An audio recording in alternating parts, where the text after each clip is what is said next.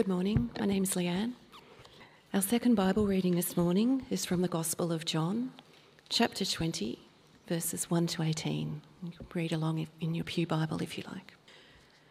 Early on the first day of the week, while it was still dark, Mary Magdalene went to the tomb and saw that the stone had been removed from the entrance. So she came running to Simon Peter and the other disciple, the one Jesus loved, and said, "They have taken the Lord out of the tomb, and we don't know where they have put him." So Peter and the other disciple started for the tomb. Both were running, but the other disciple outran Peter and reached the tomb first. He bent over and looked in at the strips of linen lying there, but did not go in. And then Simon Peter, who was behind him, arrived and went into the tomb. He saw the strips of linen lying there, as well as the burial cloth that had been around Jesus' head. The cloth was folded up by itself, separate from the linen. Finally, the other disciple, who had reached the tomb first, also went inside. He saw and believed.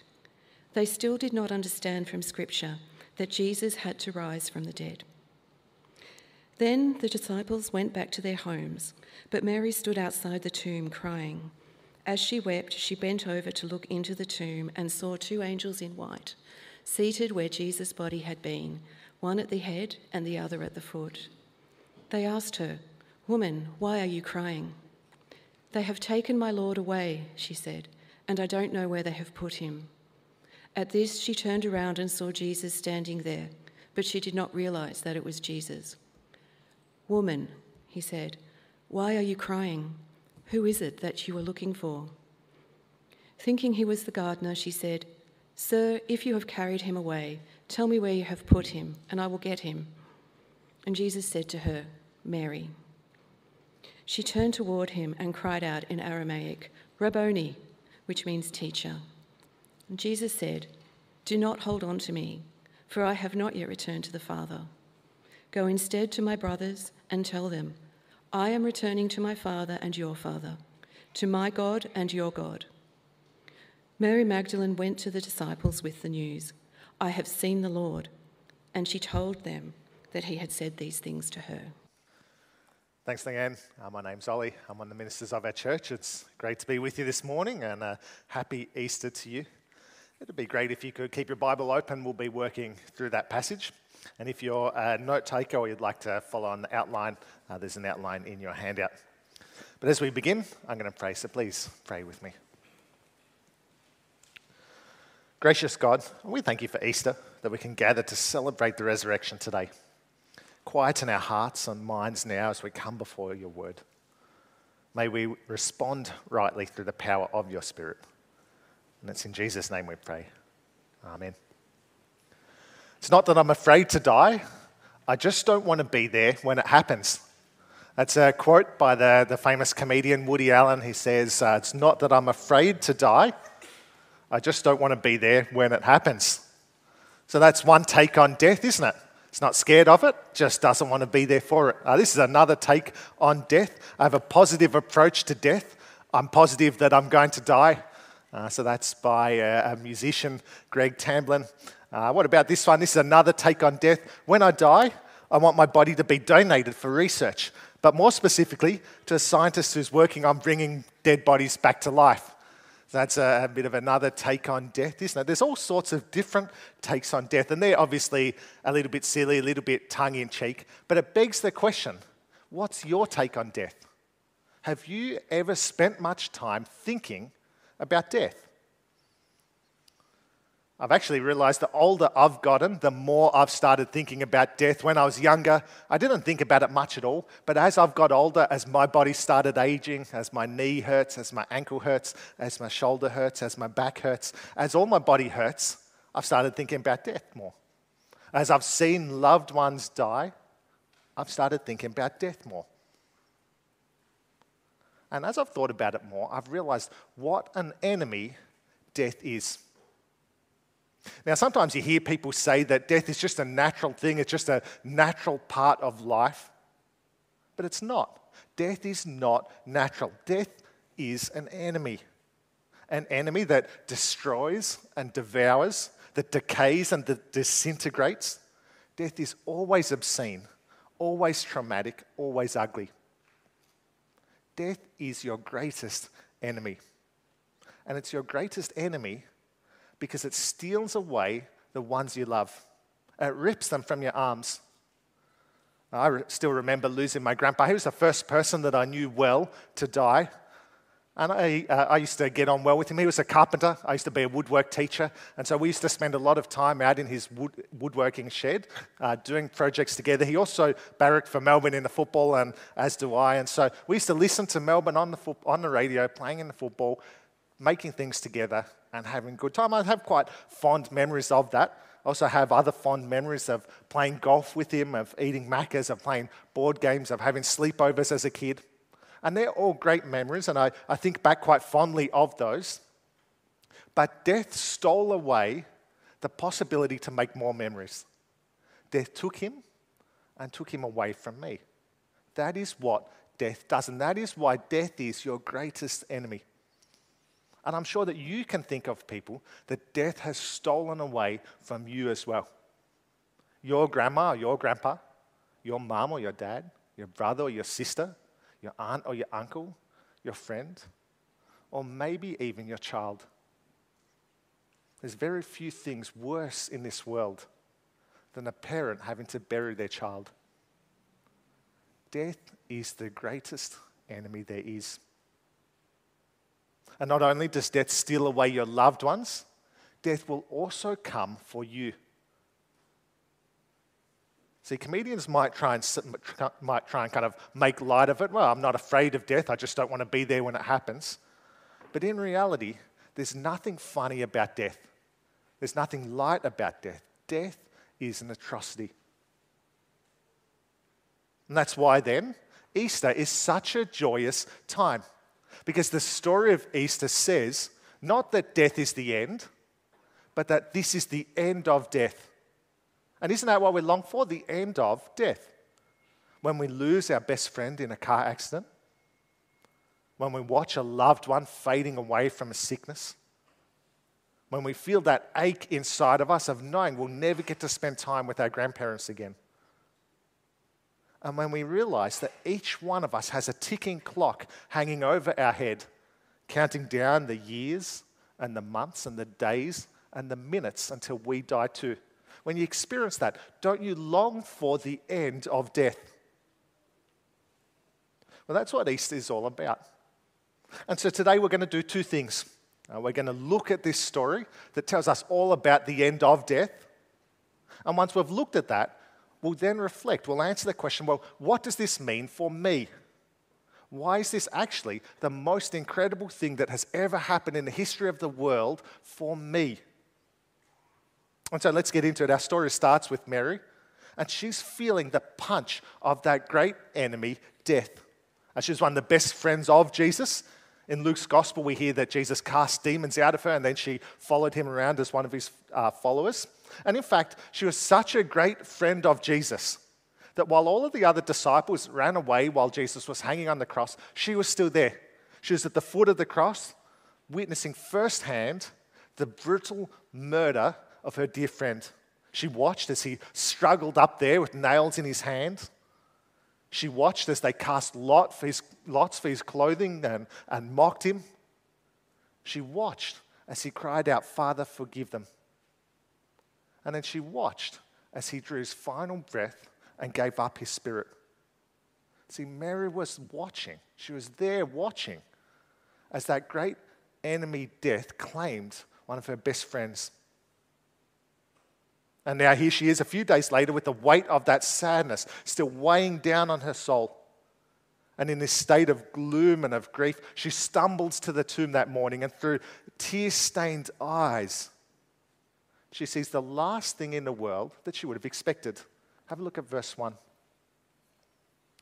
Early on the first day of the week, while it was still dark, Mary Magdalene went to the tomb and saw that the stone had been removed from the entrance. Now, the way they used to bury people in those times was they'd get a cave, they'd make a stone, and that stone would kind of roll in front of the door to protect the dead body there from animals coming in and eating them. And what she sees as she arrives is that stone rolled aside, the grave opened up. Imagine how shocked she would be seeing that. Because we have to remember that she was not expecting this. This is not what the disciples, the followers of Jesus, were expecting were going to happen. And so what she thinks then is that someone's stolen the body. And in fact, that's what she does. She, with tears of frustration and powerlessness, she runs to find the other disciples of Jesus, and she tells them someone has taken Jesus' body. And so we see then two of the disciples, Peter and the disciple Jesus loved, which is John, the author of this gospel. And they go to investigate. This is a painting by a man called Eugene Bernard, and it's called Peter and John Running to the Tomb. And I really love this painting. I love how it kind of captures what it might have looked like on that morning, the expectation, the little bit of worry, the bit of uncertainty. Them wondering, is it true? Is it true? Is this what's happened? Is the tomb empty? And as they run to the tomb, John arrives first. And I love how he says that he makes that note that he arrived first. He just wants everyone throughout all of history to know he's faster than Peter. And so he made it there first. But when he arrives, he doesn't go in. He looks in, but he doesn't go in. Peter finally arrives, and you can imagine he's huffing and he's puffing, and he pushes past John and he goes into the tomb. And then he stops dead in his tracks. The body is gone. The tomb's empty. Have a look at verses 6 and 7. Then Simon Peter, who was behind him, arrived and went into the tomb. He saw the strips of linen lying there, as well as the burial cloth that had been around Jesus' head. The cloth was folded up by itself, separate from the linen. Imagine the shock. I mean, he's heard it from Mary already, but there's something about seeing it with his own eyes. He's stumped. He doesn't know what to make of it. The body should be there, but it's not. John then eventually summons the courage to go into the tomb to have a look as well. But did you notice what happens when he goes in? Have a look at verse 8. Finally, the other disciple, which is John, who had reached the tomb first, also went inside. He saw and believed. He sees the empty tomb and it clicks for him. All of those things that Jesus had said through his ministry, all of the Old Testament prophecies, they finally start to make sense. He realizes Jesus has beaten that great enemy, death, just like he said he would. This is the end of death.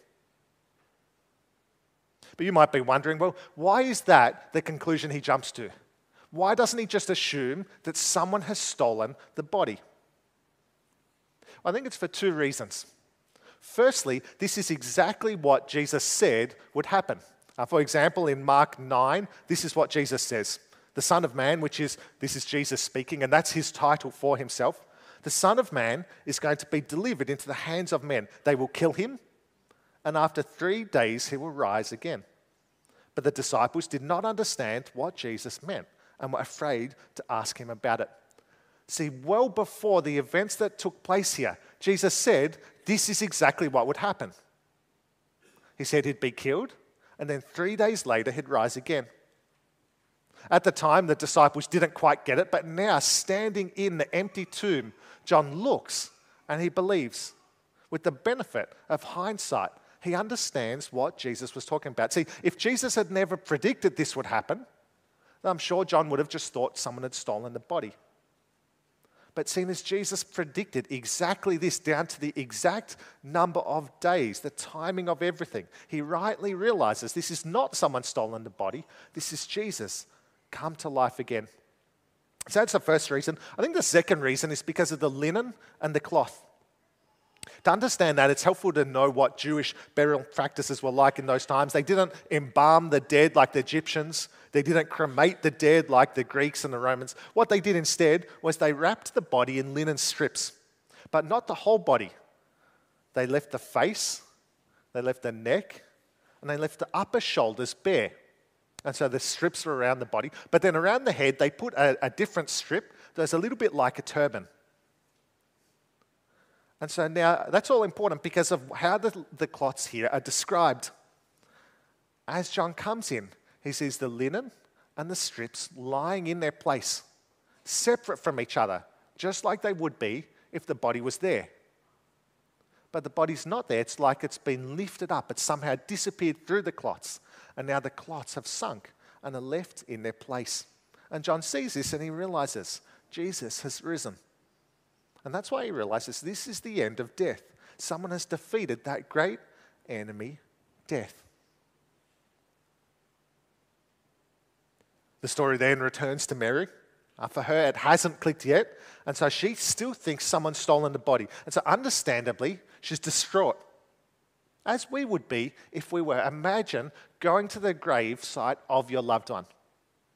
Imagine going there and seeing the earth all churned up, a big hole in the ground, the coffin there open and discarded. If we saw that, then we'd be shocked, we'd be sickened. And that's how Mary is feeling. And as she's standing there, stricken with grief, she looks into the tomb. She sees two figures. They ask her why she's crying, and her answer is quite heartbreaking. Have a look at verse 13. They asked her, "Woman, why are you crying?" "They have taken my Lord away," she said, "and I don't know where they have put him." In her words there, we perhaps hear the culmination of the last few days. She doesn't just mean that they've taken the physical body. I think taken away my Lord also includes the murder and the torture of the cross. Death has taken away her Lord from her. And isn't that what death does? It tears people away from us. Whether that's the friend in the car crash, whether that's the baby in the womb, whether that's the parents before their time, or the grandparents who you wish you had more time to spend with. See, we can hear in Mary the tears of grief that have fallen from our own eyes too, because death takes away our loved ones. But that's why what follows is so joyous, because Jesus appears and asks why she's sad. But in her overwhelming distress, she somehow doesn't seem to click that this is actually Jesus, the one she's mourning about, has returned. Have a look at verses 14 and 15. At this, she turned around and saw Jesus standing there, but she did not realize that it was Jesus. "Woman," he said, "why are you crying? Who is it you are looking for?" Thinking he was the gardener, she said, "Sir, if you have carried him away, tell me where you have put him, and I will get him." She thinks he's the gardener, and all she wants is to see the body of Jesus again. It's heartbreaking. It's such a simple request that seems so far away. But he's not dead, and he's standing right there. This is the end of death. And he simply says her name. And at that moment, it clicks. She realizes Jesus is here. There's a quote from a book I like, Dale Carnegie's How to Win Friends and Influence People. And the quote says this: "A person's name is to that person the sweetest and most important sound in any language." And how true that must have been for Mary that morning when Jesus said her name. It must have been the sweetest and most important sound she'd ever heard. And as he says her name, her eyes are opened, her heart skips a beat, and the tears dry up. Imagine that feeling, such deep, overwhelming sadness turned instantly to joy. The relief of death being undone, someone back from the grave. That's what Mary experiences, the end of death. And praise God for that. And so that's the story. That's the story of Easter. But you might be thinking, well, I get that he came back from the dead, and that's good for him, and that's good for those who knew him. But I'm not him, and that was 2,000 years ago. So what does that have to do with me? And it's a great question, and in fact, it's the question that we need to answer. And what is the answer? Why does this matter so much for us? Well, it's because the end of death for one means the end of death for us. Jesus defeated that great enemy, death, so that we too can have life. In fact, that is the whole purpose of why Jesus came. At the end of our chapter, in verses 30 and 31, this is what it says. Jesus performed many other signs in the presence of his disciples, which are not recorded in this book, but these are written that you may believe that Jesus is the Messiah, the Son of God, and that by believing you may have life in his name.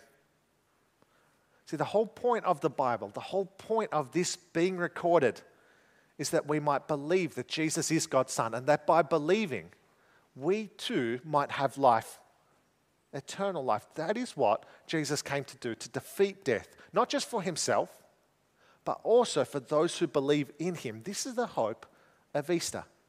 And so maybe as you sit here, you can't stop thinking about the loved one that you've lost, just like Mary. And you realize there's nothing you can do to get them back, and that is a feeling of hopelessness. Or maybe as you sit there, you know that you are dying. Maybe you've been given the diagnosis of a terminal disease, and it's only a matter of time. But even if that's not you, we all have that clock hanging over our head, counting down, ticking down the hours and the minutes and the seconds until we too die. But this is the hope of Easter. Jesus has defeated death for you. It's not just the end of death for him, because the end of death for one means the end of death for us. I was chatting to a friend recently, and I really love how he put this. He said that the message of Easter turns goodbyes into see you laters. We might think that goodbye and see you later are the same thing. They sound really similar, but they're not actually the same thing. Goodbye is quite a final thing. It's a farewell. Where see you later acknowledges exactly what the words say. That is, we will see that person again. And so if you are a Christian, then there's no such thing as goodbyes. It's always a see you later. Because we will see people again later in heaven, in the eternal life given by Christ. And how great is that? Doesn't that change everything? For the grieving husband mourning the loss of his wife, that isn't a goodbye. It's only a see you later. They'll meet again because Jesus has defeated death. For parents grieving at their baby's funeral, that isn't goodbye. It's only a see you later. They'll meet again because of Jesus' death. For children shattered by the untimely death of a parent, that isn't a goodbye. It's only a see you later because they'll meet again because Jesus has defeated death. For the friends who lost their best mate in a car crash, that isn't a goodbye. It's only a see you later. They'll meet again because Jesus has defeated death. So thank you, God, for see you laters. But if you don't love Jesus, if you haven't believed in Jesus, then it is goodbye because it's not the end of death for you. It's only for those who believe in Jesus. And I don't want that for you. There's something better. Don't miss out on this thing that is so much better. Turn your goodbyes into see you laters.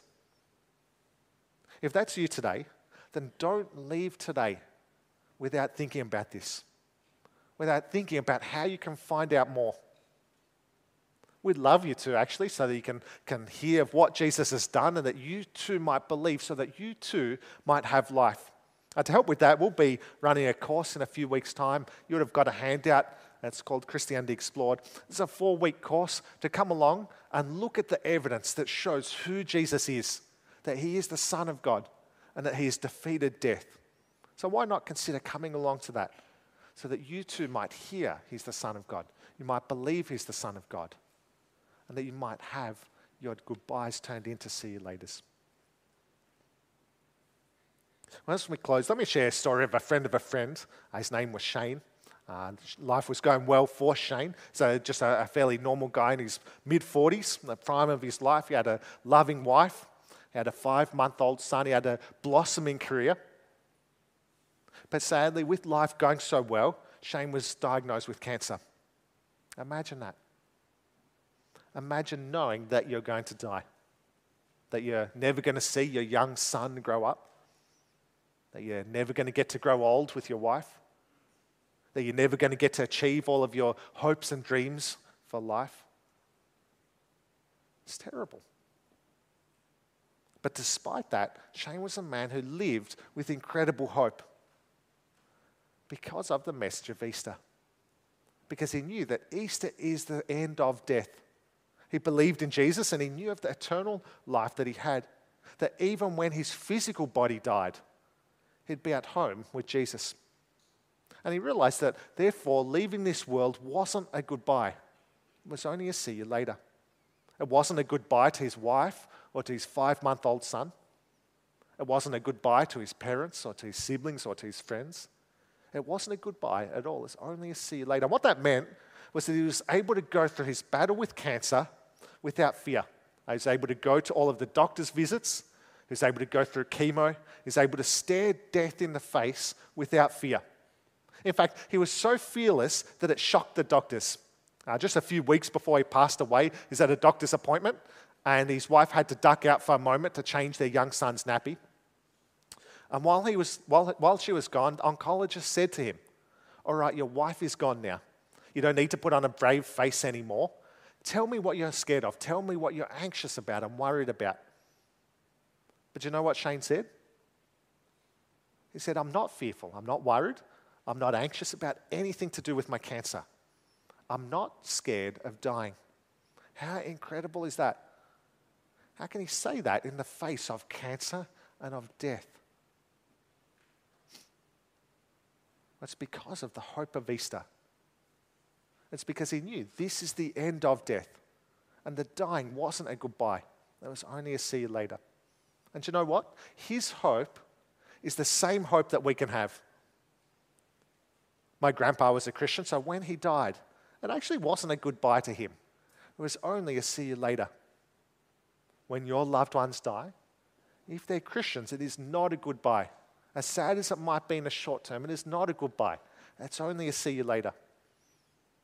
And when our time comes and we die, it is not a goodbye. It's only a see you later. See, Woody Allen says, "It's not that I'm afraid to die. I just don't want to be there when it happens." Well, the reality is that we will be there when it happens because it is our death. But we still don't need to be afraid. And we don't need to be afraid because of Easter, because we have a Savior who has defeated death for us. And that turns goodbyes into see you laters. And praise God for Easter. In fact, I'm going to close by praying and thanking God for Easter. Please pray with me. Heavenly Father, we thank you for this story of the end of death. We thank you that in your wonderful salvation plan, you sent your Son who lived and died for us and who then rose again on that first Easter Sunday nearly 2,000 years ago. And we thank you that because he rose and has defeated death, now there is that offer for us, the offer of life, the offer that death will be done away with. And would you help us to take hold of that offer? Would you be at work in our hearts, softening our minds, that we might cling to Jesus? We thank you that for those who do believe in him as your Son, we thank you that that is the end of death, that death is not a goodbye, it's only a see you later. We thank you for the encouragement that gives us, the hope that gives us when loved ones pass away and when we're facing death. And we thank you for that. And would today be a joyful day as we reflect constantly across the day on the wonderful fact that this is the end of death. We pray this in Jesus' name. Amen.